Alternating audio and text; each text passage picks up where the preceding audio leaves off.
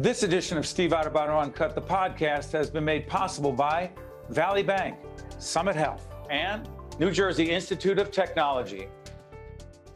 We're here at American Dream. That's right. This is the 2020 Transplant Games, the reimagined Games. We're here with our good friend, Dr. Stuart Geffner, Chairman and Surgeon-in-Chief of the Department of Surgery and Director of the Renal and Pancreas Transplant Surgery at St. Barnabas Medical Center, part of RWJ Barnabas Health, one of the sponsors not only of these games but of what we do in public broadcasting. Stuart, why are you so excited about these Transplant Games?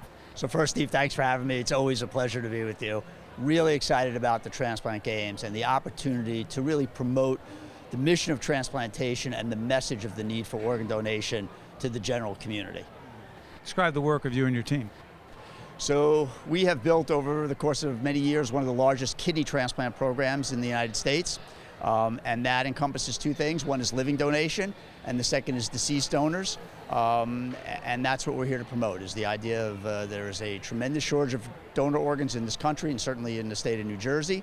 And each year we place far more people on a waiting list, be it for kidney, liver, heart, lung, pancreas, than we have available organ donors, and that's the message that we need to get out. Let me ask you this.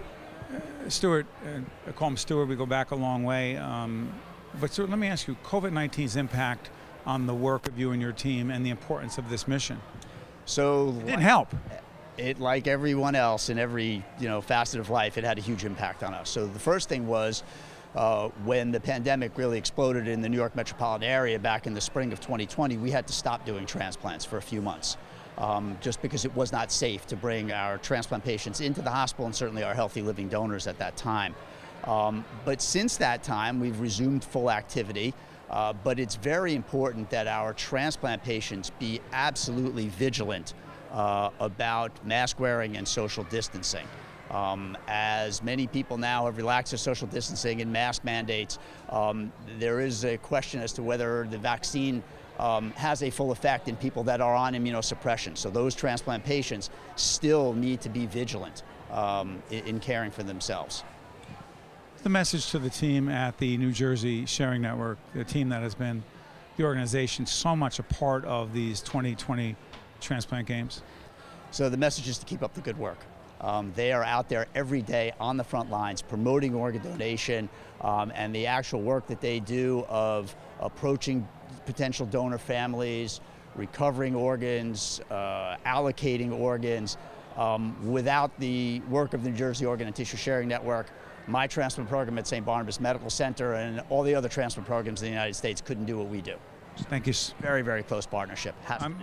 Since I have you for one more minute, I want to ask you something.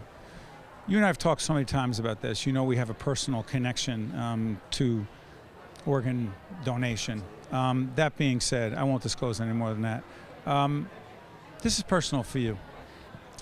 So this has really been my life's work for the past 25 years and will continue to be so for as long as I can possibly do this, both in terms of the actual technical surgery and taking care of patients and also the work of promoting this message and this mission.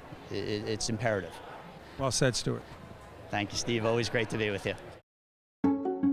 Valley's all about making life easier for clients, and that's why we're all about smiles, too.